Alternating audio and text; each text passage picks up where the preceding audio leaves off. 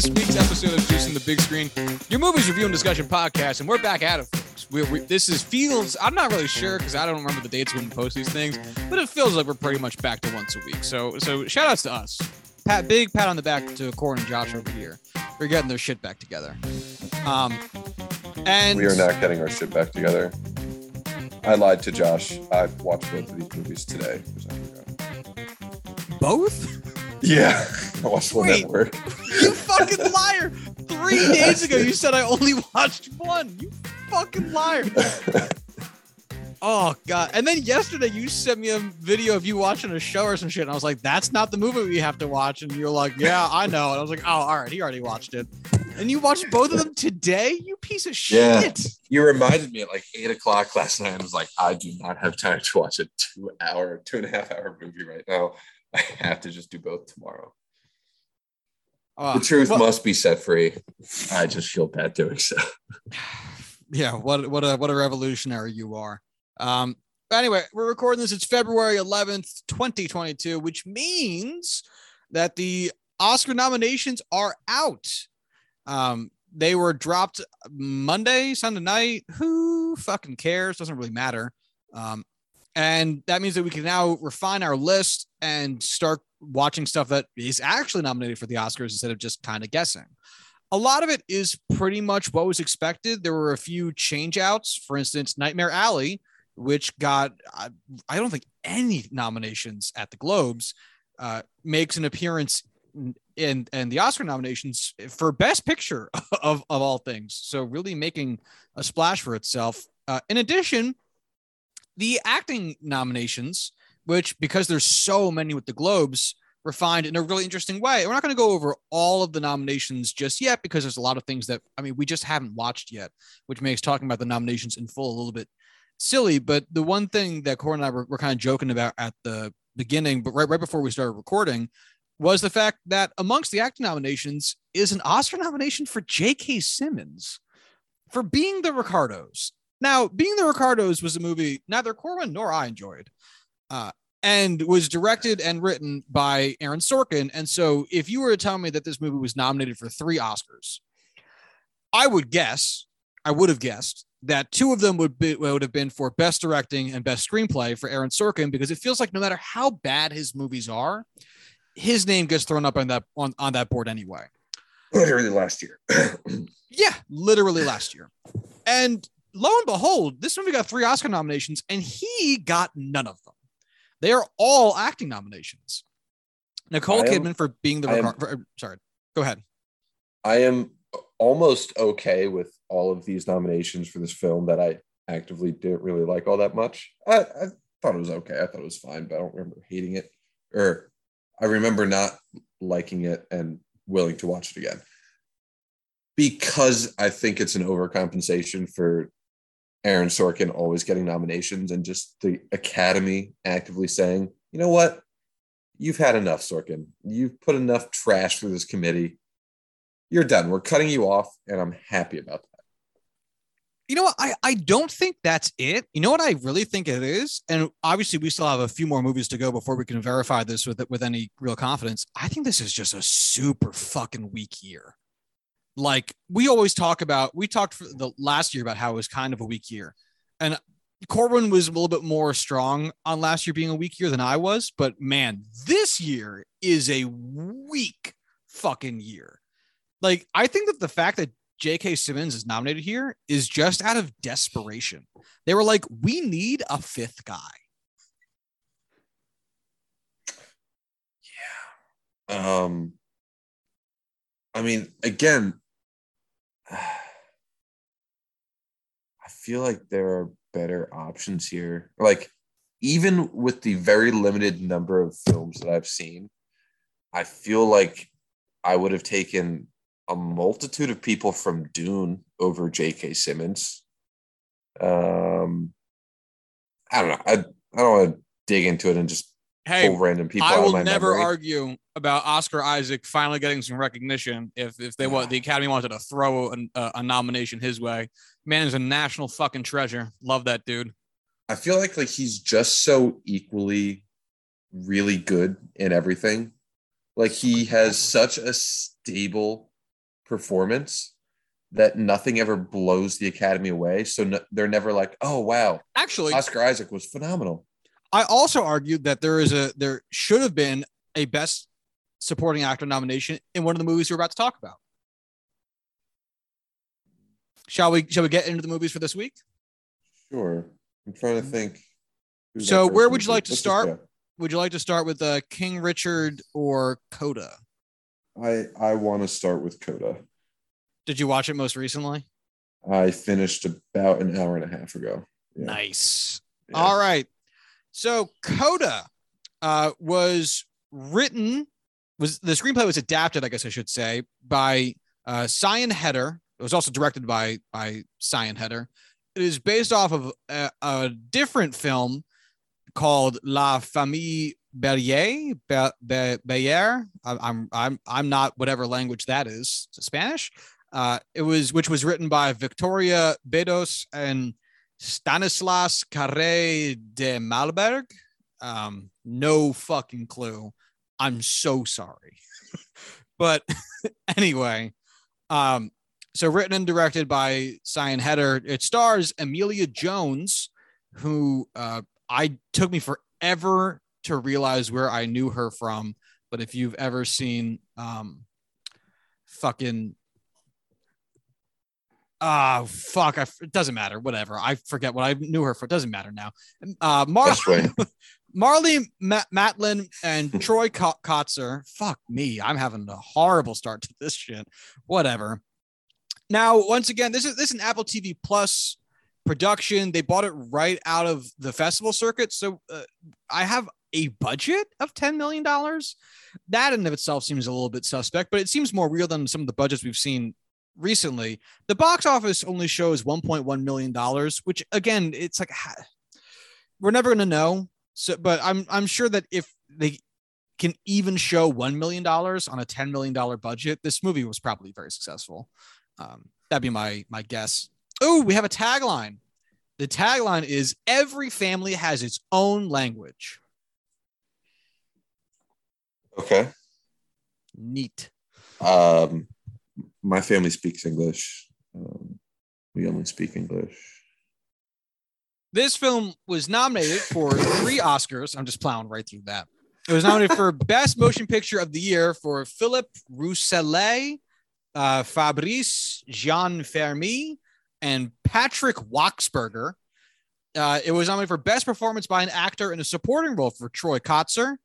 And it was nominated for Best Adapted Screenplay for Sian Heder. Sian, I'm never going to know if I pronounce this woman's name correctly. So sorry, Sian. I'm just going to keep saying it like that fucking shade of blue. Hi. This was my movie. So I will get a start. Oh, wait, hold on. Last note. The movie is about as a Coda, child of deaf adults, Ruby is the only hearing person in her deaf family. When the family's fishing business is threatened, Ruby finds herself torn between pursuing her love of music by wanting to go to Berklee College of Music and her fear of abandoning her parents. So this was my movie. I'll start. I hated this. I really, really, really did not enjoy this. This felt like watching a Disney Channel original movie that had more of a budget. Thank you. That was the first fucking thing I thought of, was like, this is straight out of the Disney Channel. This is ridiculous. And you might think I'm exaggerating if you're those listening at home that haven't seen the movie. I am not. This is straight up a Disney Channel original, because it's not even Hallmark, because Hallmark leaves a lot of like, because it's that coming of age kind of piece to it.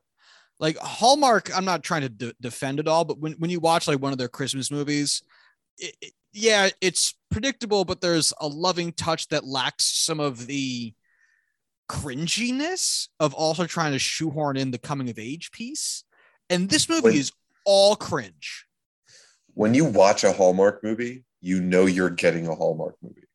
This is nominated for what? Best Picture? Best Picture of the Year. When I go to, a Ruth's Chris Steakhouse and they serve me McDonald's, I'm disgusted. When I go to McDonald's expecting McDonald's, I can fully accept what I'm about that. I'm disgusted.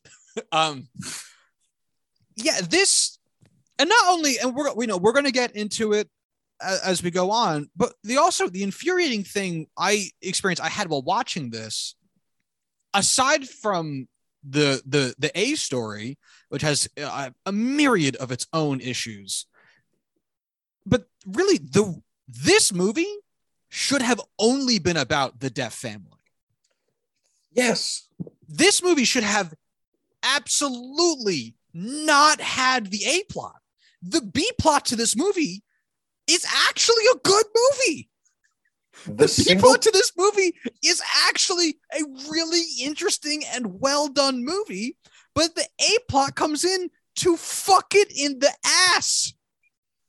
The only part of this movie that I even remotely enjoyed is when they showed the perspective of the family and cutting all audio whatsoever.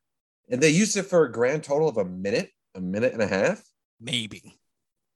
Like, we got this with The Sound of Metal last year, and we saw an amazing production and how to represent what it's like to live in this world.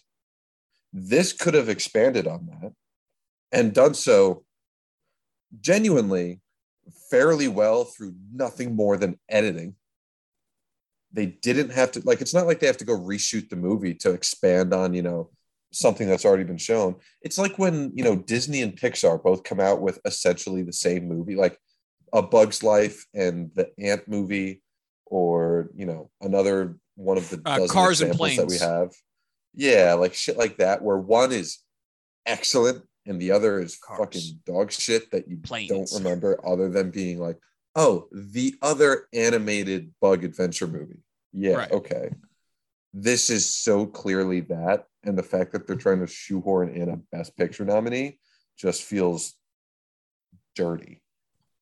And, it's also because what Sound of Metal did really well is it gave you a perspective you're not really accustomed to. And it gave you this, and we talked about this when we talked about the movie last year, it gave you an order of operations that you also weren't really expecting. I fucking forget his name. God damn it. Remember the lead actor's name? Yeah. Riz Ahmed. Riz Ahmed, starts the movie. He loses his hearing within the first 30 minutes. And then the rest of the movie is dealing with that, which is really interesting. This movie doesn't even try to do that. This is not even the best high school musical deaf family member movie I've seen, because Mr. Holland's Opus did this 10,000 times better 30 years ago. I don't understand that reference.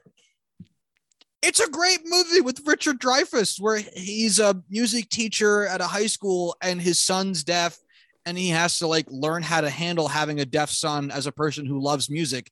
And it's way better than this. Oh, that's so much better than this. That's potentially copyright infringement. Okay, I see.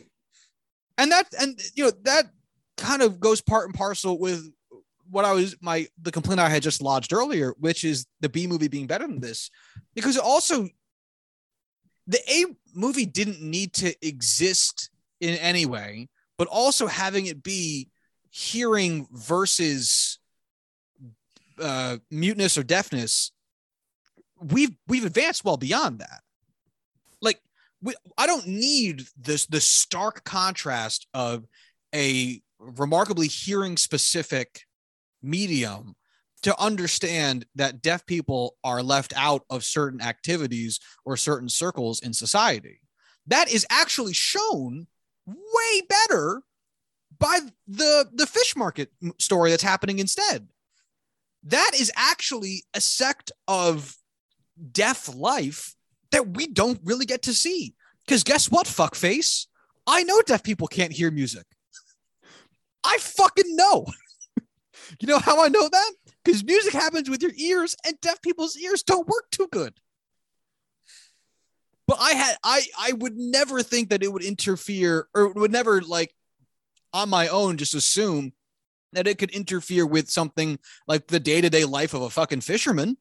That's actually an interesting story. Can you fish while being deaf? Yeah, okay. I mean, you don't need to listen to fish to, catch them. You can drive a car or use a boat. Yeah, sure. I don't see anything. Why not? Oh, being able to hear distress signals from the Coast Guard, not being alerted to, them needing information from you. Oh, that's never something that I would ever think of off the top of my head. That makes complete sense for why you cannot perform that job. Not being able to hear the engine, to know that there's a problem with the engine. And even the scene where they show them in silence at a performance of their kids, it's like, oh, they have no way of knowing what's going on top of not even having any context for what they should be expecting. That's something I didn't really ever think of. It's like, oh, someone's deaf. Oh, they can't hear the music. That's too bad. But they just have to sit there and talk about their shirts. That was really interesting for a minute. I know. And that's really this whole movie. This whole movie is a bunch of random things that kind of happen that maybe would have been more interesting ideas, and that it just kind of lets go. And it moves in a direction that it's going in the whole time. And I read some reviews of this because when I saw it got the Best Picture nomination, I was thrown for a fucking loop. So I read some reviews, see what other people thought. And it really boils down to like everyone who reviewed this movie positively was like, yeah, where it's going, but it's just such a good ride to get there. I'm like, no, it is not. No, it's not a good ride. Watching a virgin white girl trying to sing "Let's Get It On" by Marvin Gaye in a room of her peers. That was so fucking weird. Or having her explain to a doctor the intricacies of her parents' STDs. That was fun. Yeah, honestly, I liked that part fine. That part was fine for me. If that was the tone of the rest of the movie, sure, I can get behind that, no problem. But that really wasn't. Because that's the thing. Like Troy Kotsur genuinely he deserved his nomination. He did a very good job. And he made he made his scenes really work really well, which is again one of the reasons he should have been the lead actor to this movie. Mm-hmm. Because the way that he interacts with his kids, with his wife, with the people who enter into his home or his life, is really, he has the arc in this movie. Like, I don't give a fuck about Ruby's arc in this movie. It is all about Troy Kotsur's character. He should have been the lead actor to this. And so I would go ahead. I'm sorry, you go ahead. No, I'm good. Go ahead. I was going to bring it back towards Ruby while you mentioned it, but if you're still on the go ahead. She sucks just all the way around. Yes, I don't find her character redeeming whatsoever. Like when the dad and the brother, get busted for being deaf and driving the boat, and she comes home and it's like, oh, what happened? And they blame her for not showing up for work, and she's like, how the fuck is it my fault? Fuck you guys for accusing me of that. It is absolutely your fault. You can't just not show up for work, and then when your duties do not get performed and something happens because you were not there to perform said duties, you can point the blame at them for not having someone to do those duties. That's what a job is. I get it. Like, you're 17, 18, like you're young and don't understand consequences. But at the same time, fuck off. Those are not difficult consequences to see coming. And that scene was framed in a way where I think you're supposed to be sympathetic towards Ruby. And let me tell you, I was not. Because it's also not like her job was an overnight at like 8 o'clock. And she mentioned to her parents at 9 a.m., like, I'm not coming to work at 8 p.m. You have 11 hours to go find a guy.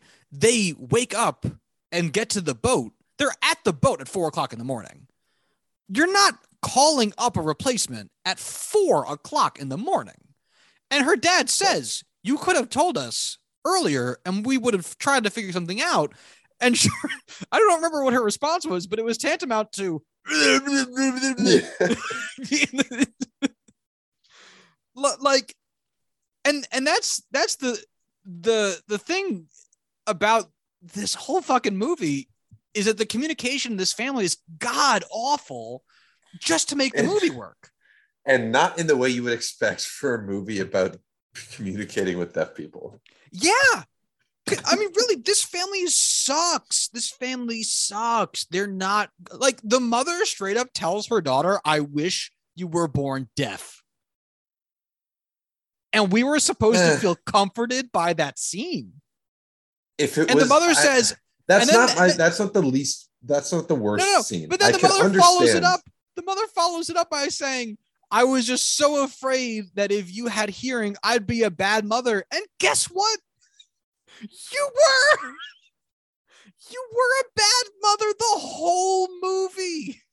Your daughter said, I want to sing, and you took it as a personal insult to your character. Also, what was she doing day to day before they started the business? Waking up at 3 a.m., going fishing. No, the going mother. To school. No, Oh, the mom? mother. Yeah, nothing productive. Yeah. You know how they needed someone to be on the boat?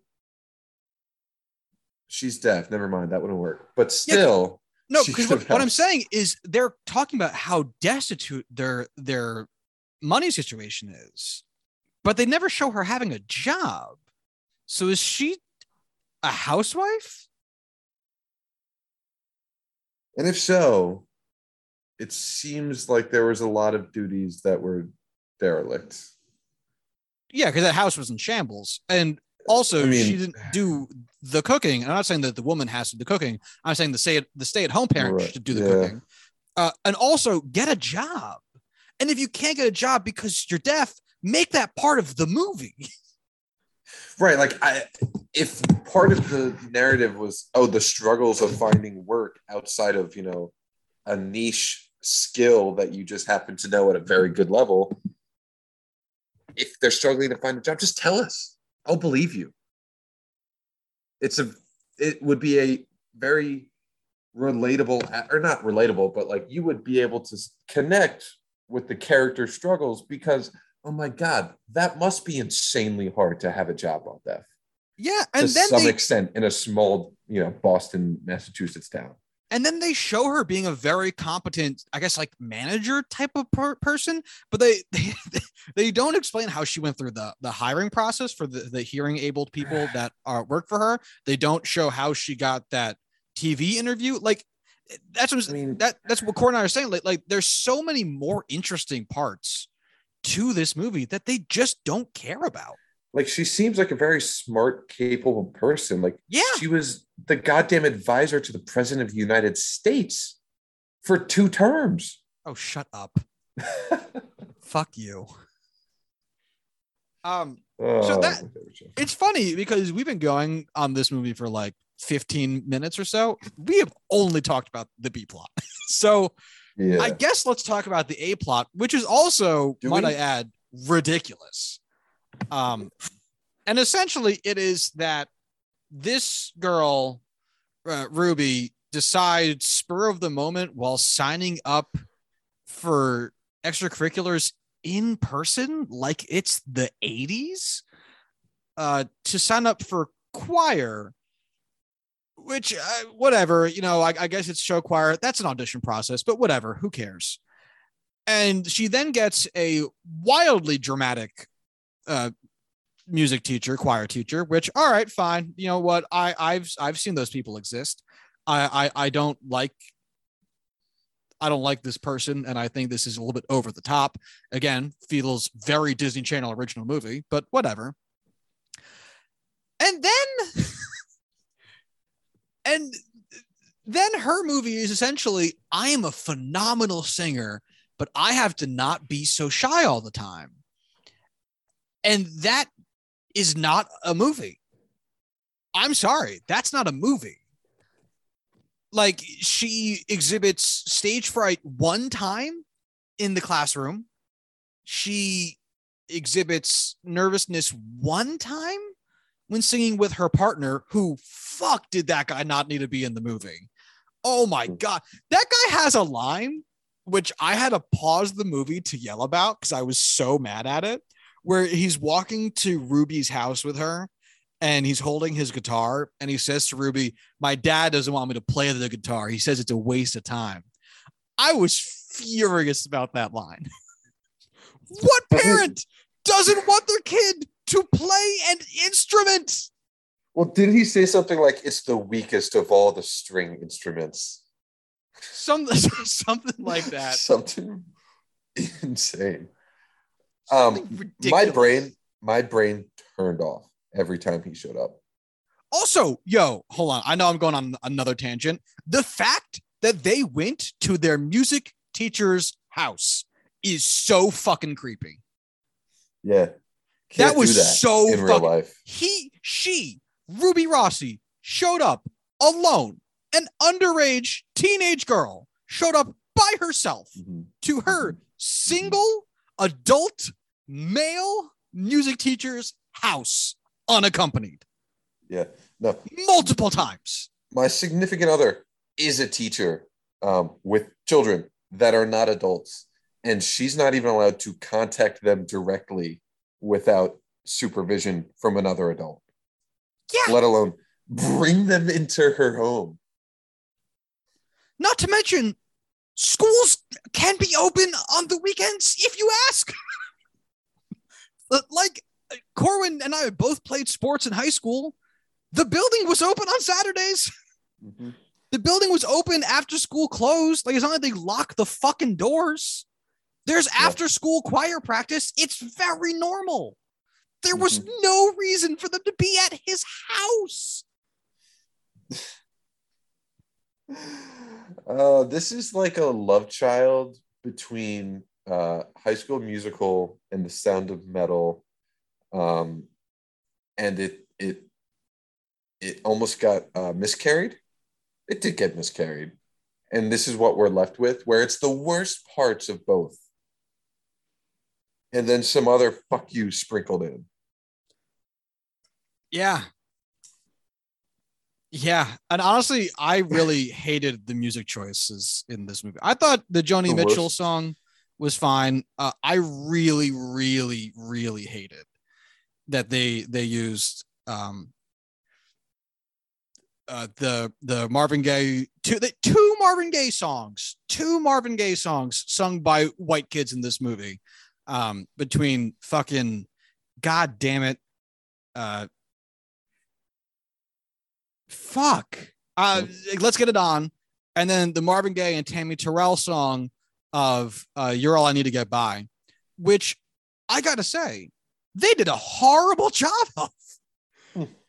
I do not think that girl did a good job of that song at all. It was painful to hear. By the way, that is the song that Marvin Gaye sang at Tammy Terrell's funeral. When she died at 24. And they're having it sung by a 17-year-old white chick. It was so fucking uncomfortable to look at. You know what the worst part about this movie is? Everything. I know my mother would love it. That's the fucking shit about it. Is like, there's a sect, apparently very large, that's got nominated for fucking awards. There's a sect of people who think that this is a good movie. And it's disgusting to me. This is horrible. This is absolutely horrible. Yeah, I don't love that. I really don't. I just, I don't know. Honestly, I'm glad I don't have to watch it with my mother, because I can argue that I will never watch it with her. But yeah, I don't like that. It still has a huge demographic, and that's why it was nominated. Yeah, we got to move on, because we've now spent a good 30 minutes on this. Now there's still so much more to talk about with this, both good and bad. I will say both good and bad, because once again, the B plot to this movie is very good. It is just crushed under the thumb of the A plot. But for the sake of moving on, let's give ratings and reviews. This was my movie, so I will start. And we can also talk about its Oscar chances right afterwards. I don't know why you would watch this. I don't know why you would watch this. I don't know what's in it for you. The singing is not very good, or it's not very enjoyable, because it's less than you would get out of a musical. if you're looking for a musical type movie, and this just does not pull on the heartstrings really in the way that it should, because it doesn't do a really great job of making you feel the emotional weight. Like, her parents are deaf the whole time. Even the big emotional part where Troy Kotzer puts his hand on Ruby's throat while she's singing so he can feel the vibrations. Shout out Mark. Honestly, doesn't really land because they didn't really tie the threads of those two stories together in a way that I felt overly impactful. And so if you're looking for your emotional knife twisting, I don't even think this is fucking it. I'm gonna give this like a 1.5. Boy,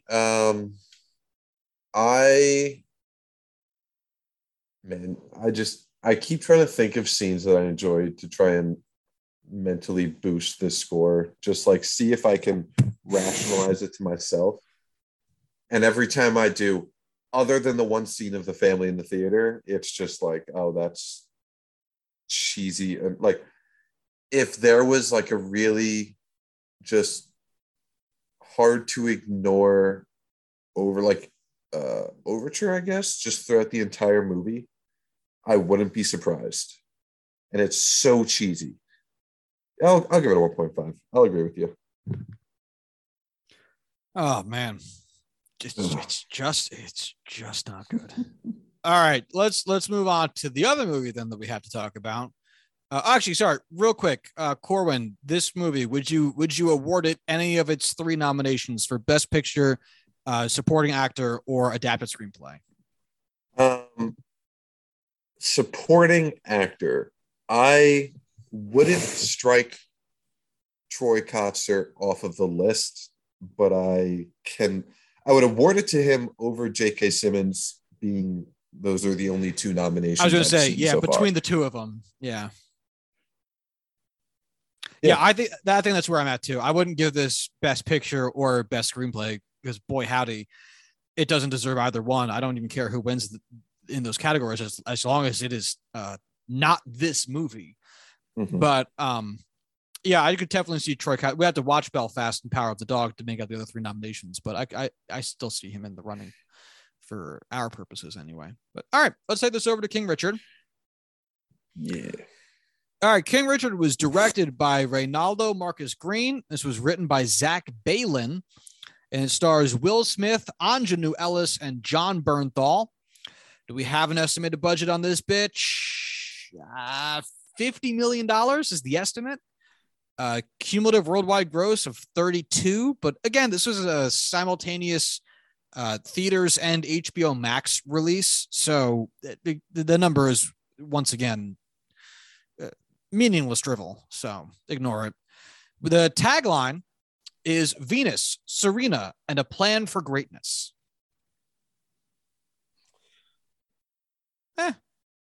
Yeah, I mean, sure. Venus, a plan for greatness. Oh, and also Serena's there. This film is currently nominated for 6 Oscars. It is nominated for Best Picture of the Year for Tim White, Trevor White, and Will Smith. Best Performance by an Actor in a Leading Role for Will Smith. Best Performance by an Actress in a Supporting Role for Anjanou Ellis. Best Achievement in Editing for Pamela Martin. Best Original Screenplay for Zach Baylin. And Best Achievement in Music written for Motion Pictures. Original Song for Beyonce. And Dixon for the song Be Alive, which plays during the end credits of the film. Corwin, this film is about a look at how tennis superstars Venus and Serena Williams became who they are after the coaching from their father, Richard Williams. And now, Corwin, this was your pick, so you can get us started. I don't really know why, but this actually has, well, I'll just say, I can't really watch a movie with Will Smith and see anyone but Will Smith. But I will say I enjoyed the Will Smith movie with Venus and Serena Williams. I can't say I loved it. I the bar has been set so low in 2022 that a movie that I didn't actively dislike is like, oh, that's actually a really good movie for this year. It's not, but just comparatively, it is. I enjoyed the introspective look. I enjoyed the story, and just I didn't know anything about Venus and Serena Williams other than they're sisters. And while I enjoyed the story that was told to me, I don't know how much of my positive reaction is from this not being actively horrible. Watching it at work, which I gotta say, any movie is improved when you're avoiding active work. And I honestly don't know where I'm going with this, so I'm just gonna stop here. I actually did. I enjoyed this quite a bit. I gotta say, I was a big fan of this movie, and I was a big fan of what Will Smith did in this movie. I think he totally deserved this nomination, and this is the best acting I've seen out of him since Ali in 2002. I gotta look up his filmography just to see the last time I remember him being in a film and me going, I enjoyed Will Smith. I Am Legend, maybe? No, because even then, like he's not doing the world over to really elevate the movie in the same way that I think he is here. Yeah. Who? Suicide Squad? No. Yeah, I'm looking at his filmography. Going. It's fucking ugly. Dude, holy shit. 7 pounds. I didn't see it, but I've heard good. You know what? I enjoyed him in Hancock. He's fun in Hancock, but it's not an overly serious role. No, it's like Ryan Reynolds acting. It's just him having fun and saying really enjoyable jokes, but I'm not fulfilled with any other emotion. I'm glad to see Will Smith returning to a world of dramatic acting because he's so good at it. Like, I think you and I have talked about this just like as people, not on the show, but it's like Sly Stallone hit a point in his career where he could have kept doing dramatic movies like Rambo 1 and Rocky 1, or made those into comic book like action movies, like pre-Michael Bay action explode 'em, shoot 'em up movies. And instead of choosing to continue doing dramatic movies where he was genuinely rather good, he became a goofy ass action star. And it feels like that's kind of what, to an extent, what Will Smith had done for the past few years of his career, because he did like Gemini Man and Suicide Squad and Bright, and he did another Bad Boys movie nobody asked for, and After Earth, and like a bunch of shit action flicks. And so to see him come back and do a way quieter movie with some real character acting, I thought he fucking nailed it. I haven't seen Will Smith get lost in a role like this. I mean, maybe ever. Because even when he did Ali, which he was so good in, there were still a few moments where I just like couldn't get over the fact I was watching Will Smith, which may be more of a me thing than a him thing in that movie. This movie, like, there'd be times when, because I had to watch this during my workday, so I glanced away every now and then. Every times I kind of forgot it was Will Smith. I thought he really did a great job with this. Also, shout out to Anjanou Harris, who anytime she was on screen, stole the fucking show. She was great. Sylvester Stallone was in Mandingo. And that's what I have to say about that. I didn't know that was a movie.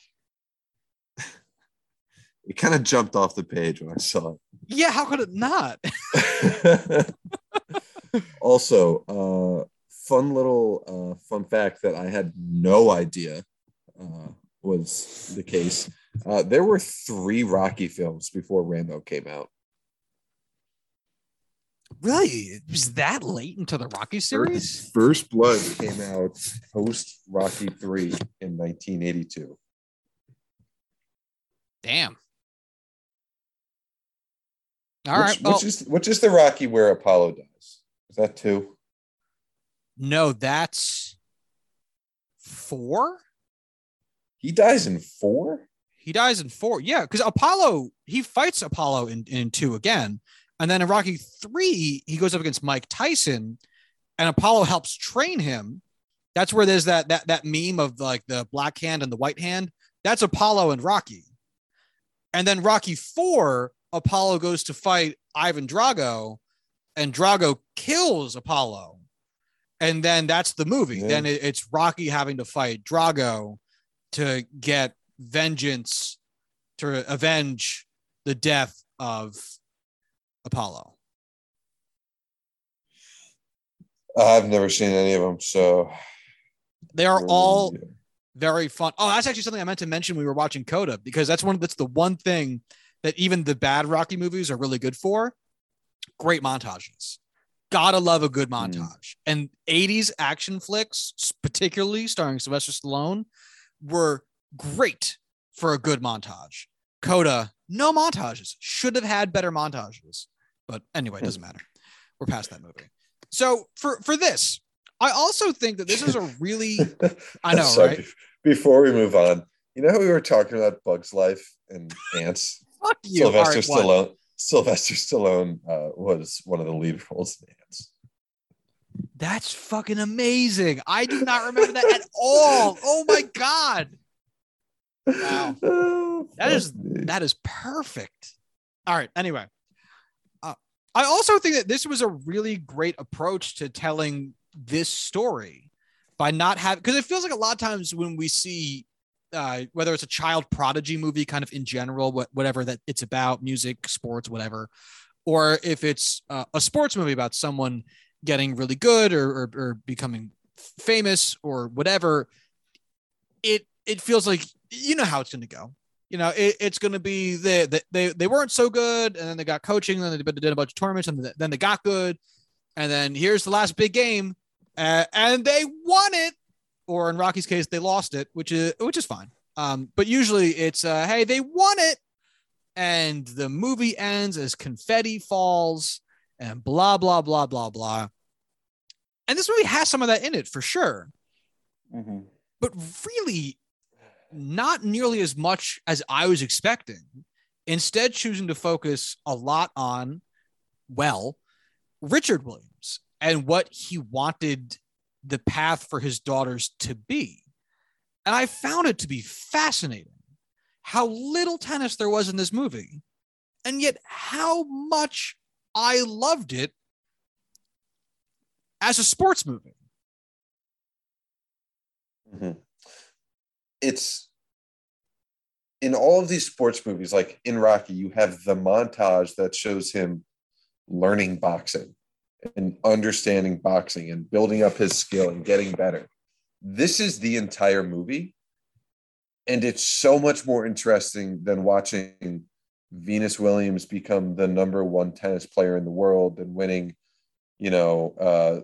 Wimbledon 5 times. Like, we know, like, a movie about someone so prestigious as the Serena and Venus Williams stories. Like, I almost said the Serena sisters. That's why I kind of went off the rails there. The Williams sisters, you know everything that happens. You know how the movie ends.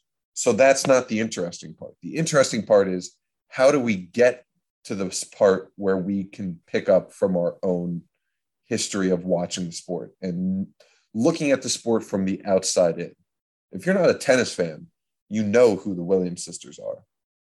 You might know, if you are a good, a big fan of tennis, where they came from and all the little details of Richard teaching them and growing them and how he taught them and the focus he put on the entire experience of life and not just tennis. But you and I had no fucking idea. And that's what's so much more interesting, because that's what we don't know. Yeah. And it's not just a rehashing of, oh, this is their careers. This is, what happened. This is us retelling, oh, this is what happened in the hotel the night before this big match between Venus and whoever. I don't care. This is significantly more interesting. And I think one of the reasons it is more interesting is that it leans on the laurels of the Williams sisters. It's like, we don't need to show you a bunch of scenes of them being really good at tennis, because guess what, you fucking idiot? The whole entire history of humanity knows that they are two of the greatest tennis players of all time. You know what I mean? So, like, yeah, there are matches. There are important matches that get shown in extended form.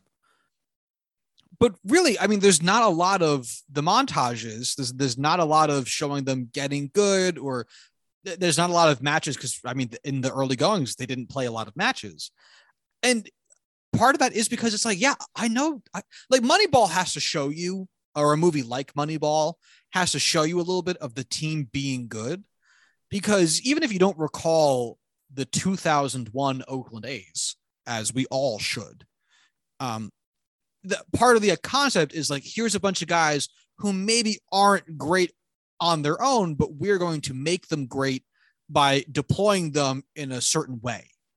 And so part of, seeing that progression to the team being very successful is seeing how they play. And this movie instead says, we know how good these girls are at tennis.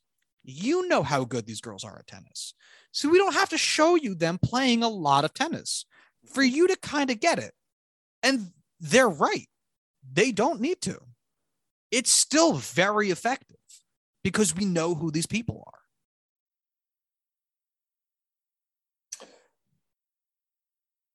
I wish I watched this one more recently today. I watched this one when I got home so that I could remember it more fondly without Coda kind of ruining the taste in my mouth after watching King Richard.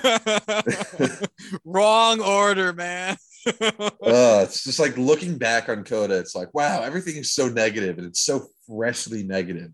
And looking back on King Richard, it's like, wow, oh, I enjoyed all of these things. These all like, wow, I guess I really like this a lot more than I thought I did because of how much my entire view of the world has been ruined. And, I think I love the way that they also framed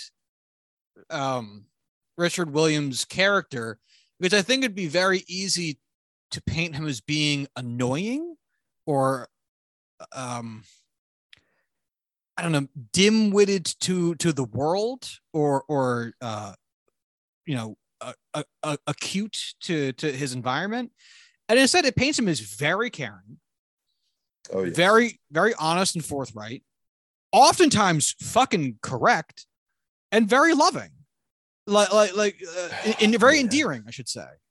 Right. And I loved that because and you feel the frustration that people like Jon Bernthal, who plays the second tennis coach that the girls get, Rick Massey, who is the guy I would say I honestly would have given best supporting actor nomination over J.K. Simmons, because I thought he did a phenomenal job as Rick Massey.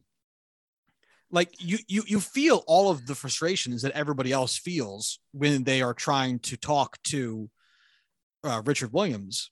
Mm-hmm. But they also, and this is a huge attribute to Will Smith's acting in this film, in addition to the screenwriting, he's right. He's right while he's doing it. Like, every time a coach comes up to Richard Williams and says, it's time for the girls to play more matches, they have to play more matches. And Richard Williams goes, fuck you. My girls know how to speak 4 languages and are getting straight A's. And that is going to be more important than tennis, because they're already really good at tennis. So fuck you. And it's like, I'm frustrated as a viewer of this film because, man, I want to watch these girls play tennis, but also fuck it all to hell if he ain't right. Yeah. It's like, oh, wow, that, tennis. We need to reach the top. Like, that's how they get there. Like, of course they need to practice. No, they need to have a well-rounded character and see the world from the right way. Oh, yeah, no, that actually is 100% the correct answer. I feel bad for thinking otherwise for a moment.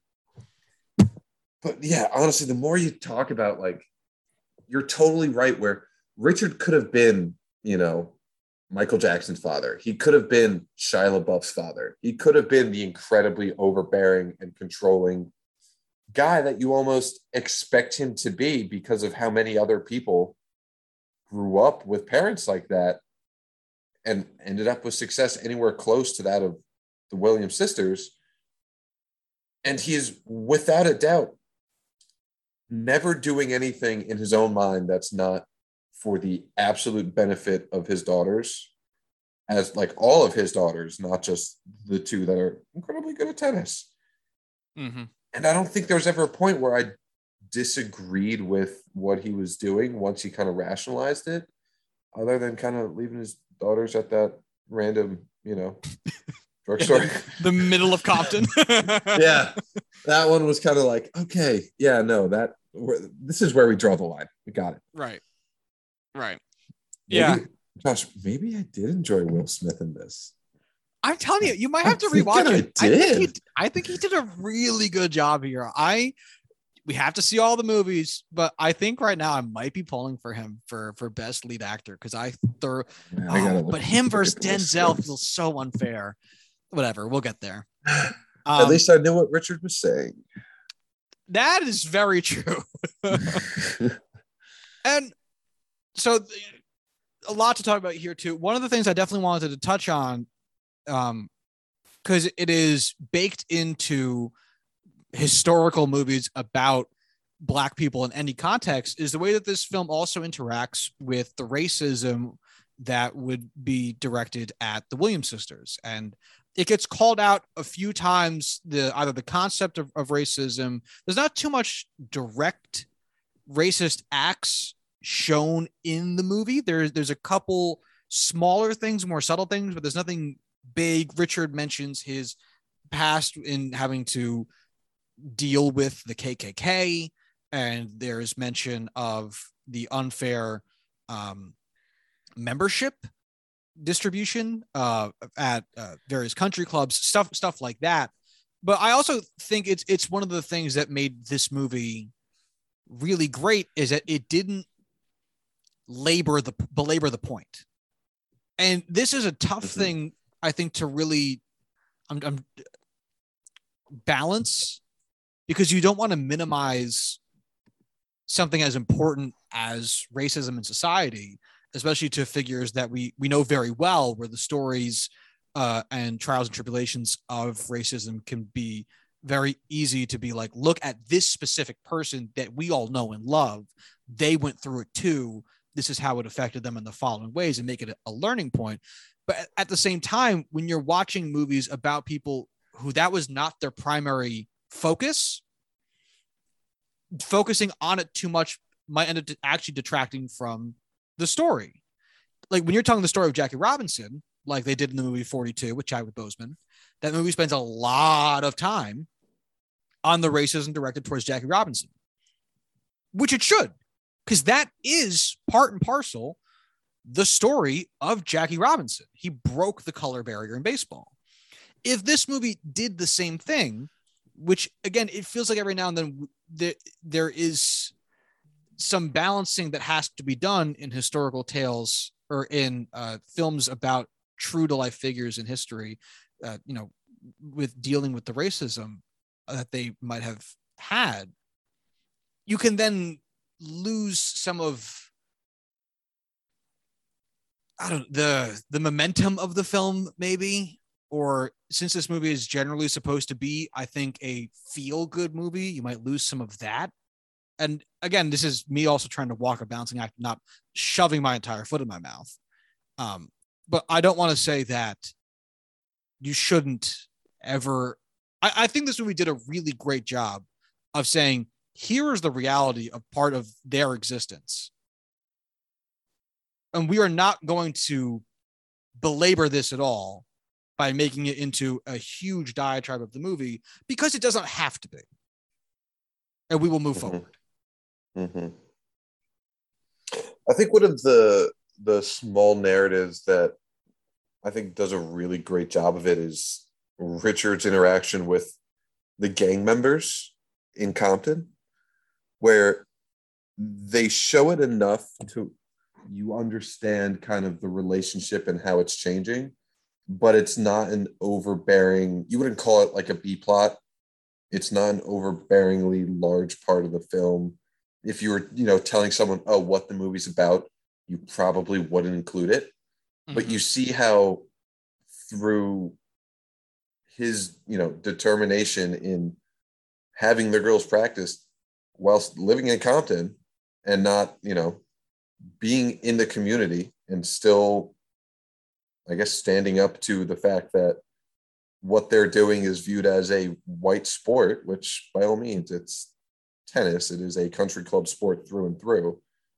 The relationship changes from we're going to beat you down for even showing up and being here to, oh, we got your back with anyone that comes in here and we're going to protect you because, hey, we see what you're doing. We see that has the ability to help the greater community around them. It's nothing more than helping those actively in the community.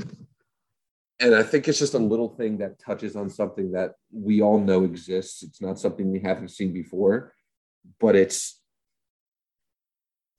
enough to bring that into a film or bring enough of that world into a film that is not about that in a greater sense of the word. Right. And I think it's that all over the place.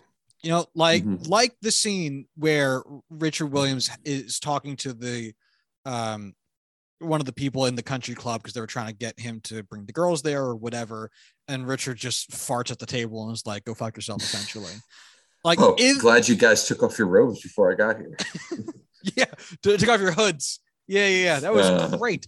And that's the thing. Like, that scene very succinctly informs, like, yeah, we know that country clubs throughout fucking today, I'm sure, have discriminatory racial membership policies, especially here in the early 90s when that stuff was only starting to change.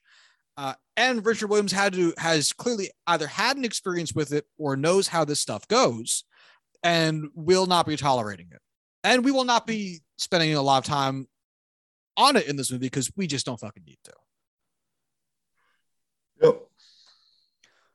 I will say to the scene that you referenced also brought one of my favorite lines of the movie, which is when Richard is bringing Paul Cohen in to that tennis court and the gang members pull up and they're like holding Paul Cohen up and like, what the fuck you doing here? And Richard Williams goes, no, it's okay. It's okay. He's fine. He's just white, but he's fine. He's white, but he's okay. I was like, yeah, Richard. Will Smith was really funny in this. Yeah, he was great. He was so fucking affable. I'm so glad he's not playing so serious anymore. Like, seeing Will Smith's stoic face is not how I want to experience Will Smith. I grew up with him getting jiggy with it and throwing jazz around. Like, I do not need, like, he's good. Like, again, Ali's a great movie. But, like, I want him to be likable. I love it when Will Smith is likable because he's a fucking likable dude. Mm-hmm. I want Will Smith in Independence Day, not Will Smith in Gemini Man. Exactly. There he's an action movie. Or same thing with Men in Black. Will Smith in Men in Black? Yeah. Great. It's like, I want to be taken seriously in this business. It's like, well, here's the thing. You're a beloved film actor and singer and are incredibly wealthy, well-respected, and beloved. Why do you want to be a serious actor now? Like, do you think we don't take you seriously now because you're funny?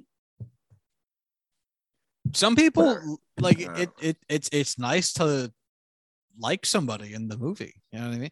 Hey, Tom Hanks has been doing it for 40 years. And guess what? I'm never going to get sick of it. Yeah.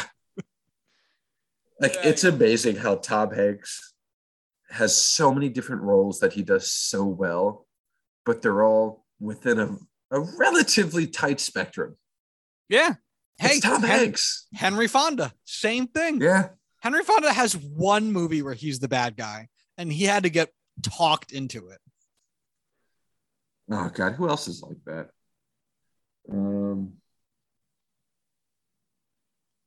Ralph Fiennes is always the bad guy, but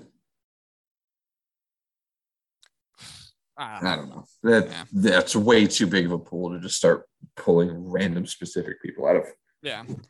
I also love the way that Richard Williams interacts with the competition aspect of it, which is he wants the girls to do well, of course, and he's rooting for them, and they have very strict practice schedules and all that stuff. But he also has a much more calm demeanor around the competition, which is everyone showed up and did their best. She did her best. You did your best. This is the reason that the girls are taken out of the car.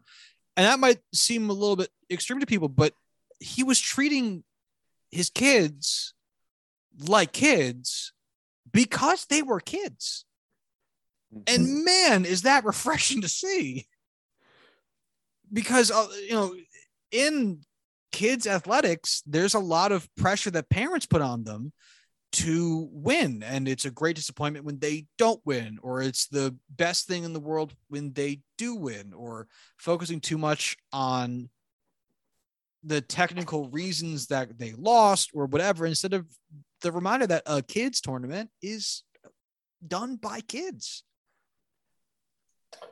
And something I really enjoyed, he tended to get overbearing in practice, where he wanted things done his way, and he had an idea. He had his plan on how they should be taught and how he needed to work certain aspects of the game, into their game. But once it came time for competition, he stepped back and was only there for moral support. He was never yelling over the banister for, open your stance or, charge the net, anything like that. It was just, hey, you got this. Go have fun. The biggest match ever, I'm going to go stand back in the tunnel and let you do your thing. I'm not going to be a part of the picture. It's not about me. Right. Yeah, he would really, and even that felt like, I'm not going to make my presence put additional pressure on you, is how that felt to me. Which, again, is just such a big thing to be able to do.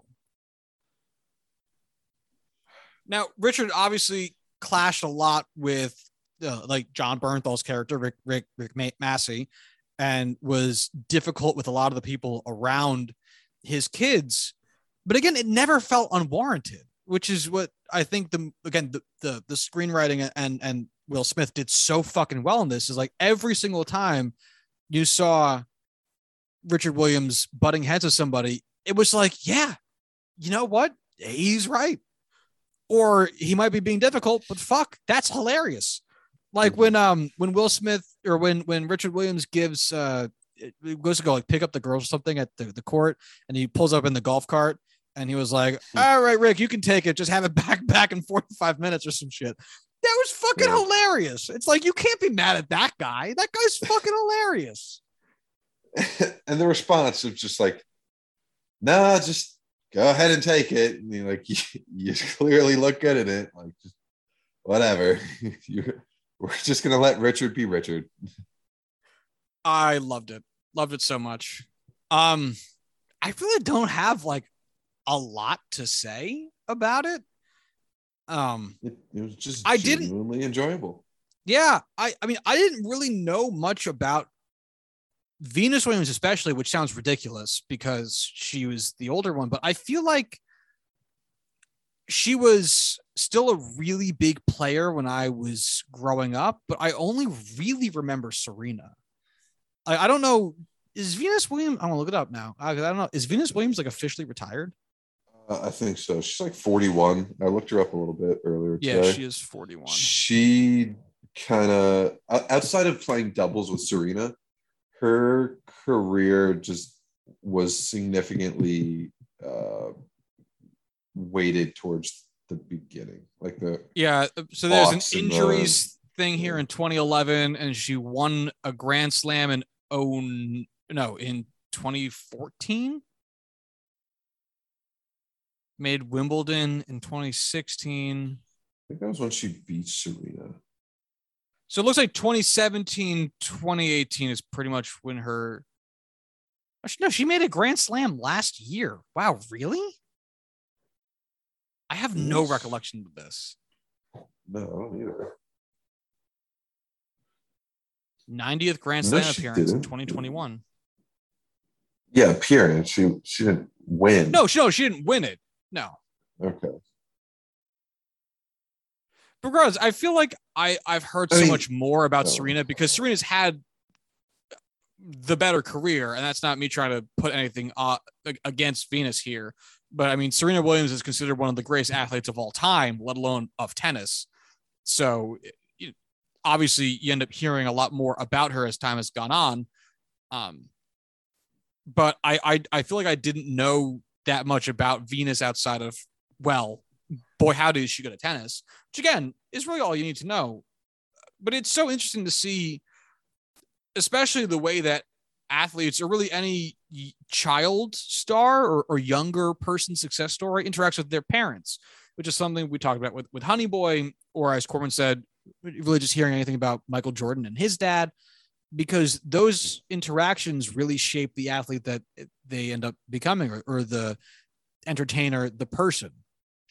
And to see them from people that we recognize well, at least in a surface level environment, really is so interesting. And I think this movie did such a really great job of conveying the environment that these girls were brought up in, how they achieved their success, and doing so without having to lean too hard on cool, nifty tennis shot. Because honestly, the scenes with tennis in this movie aren't particularly impressively shot, but I also didn't give a shit. You know what I mean? Yeah, I agree with that. Like, at no point was the tennis something where I was watching a rally go back and forth and worried about, Venus being able to score and win it. Like, there's not a lot of extra dramatics in there. Yeah, the tennis was just an accessory almost. Right. Yeah. I guess we'll wrap things up on this one. Corwin, this was your movie. Give me a rating and review here. It turns out Will Smith is a very talented actor, and this is a palate cleanser for Coda, not the other way around. And it's honestly, for non-tennis fans, an excellent movie. Really enjoyable to watch. I'll give it a 4. Yeah, I will say who I am as a person prevents me usually from giving feel-good movies a perfect rating. And I don't know what that is about me. Maybe I need more darkness in a film to really connect with it on that next level. But I think 4 is right there with it.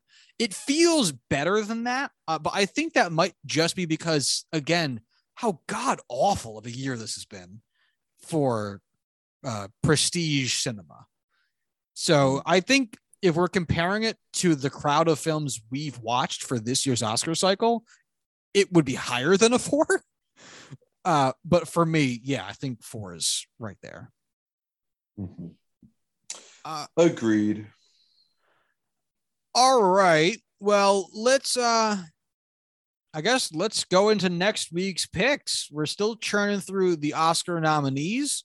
We've got a lot of the middle of the pack award getters run out. So we're still just chipping away here. The awards themselves won't take place until nope.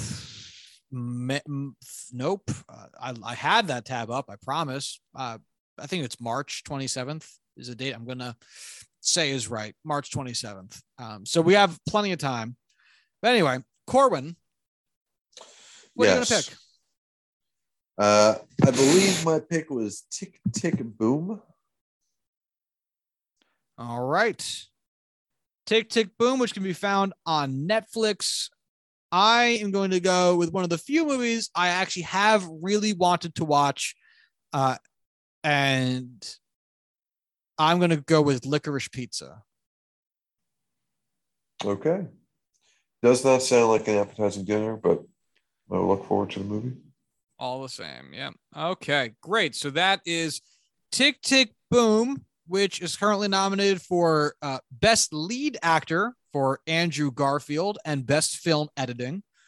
And Licorice Pizza, which is nominated for Best Picture, Best Director, and Best Original Screenplay.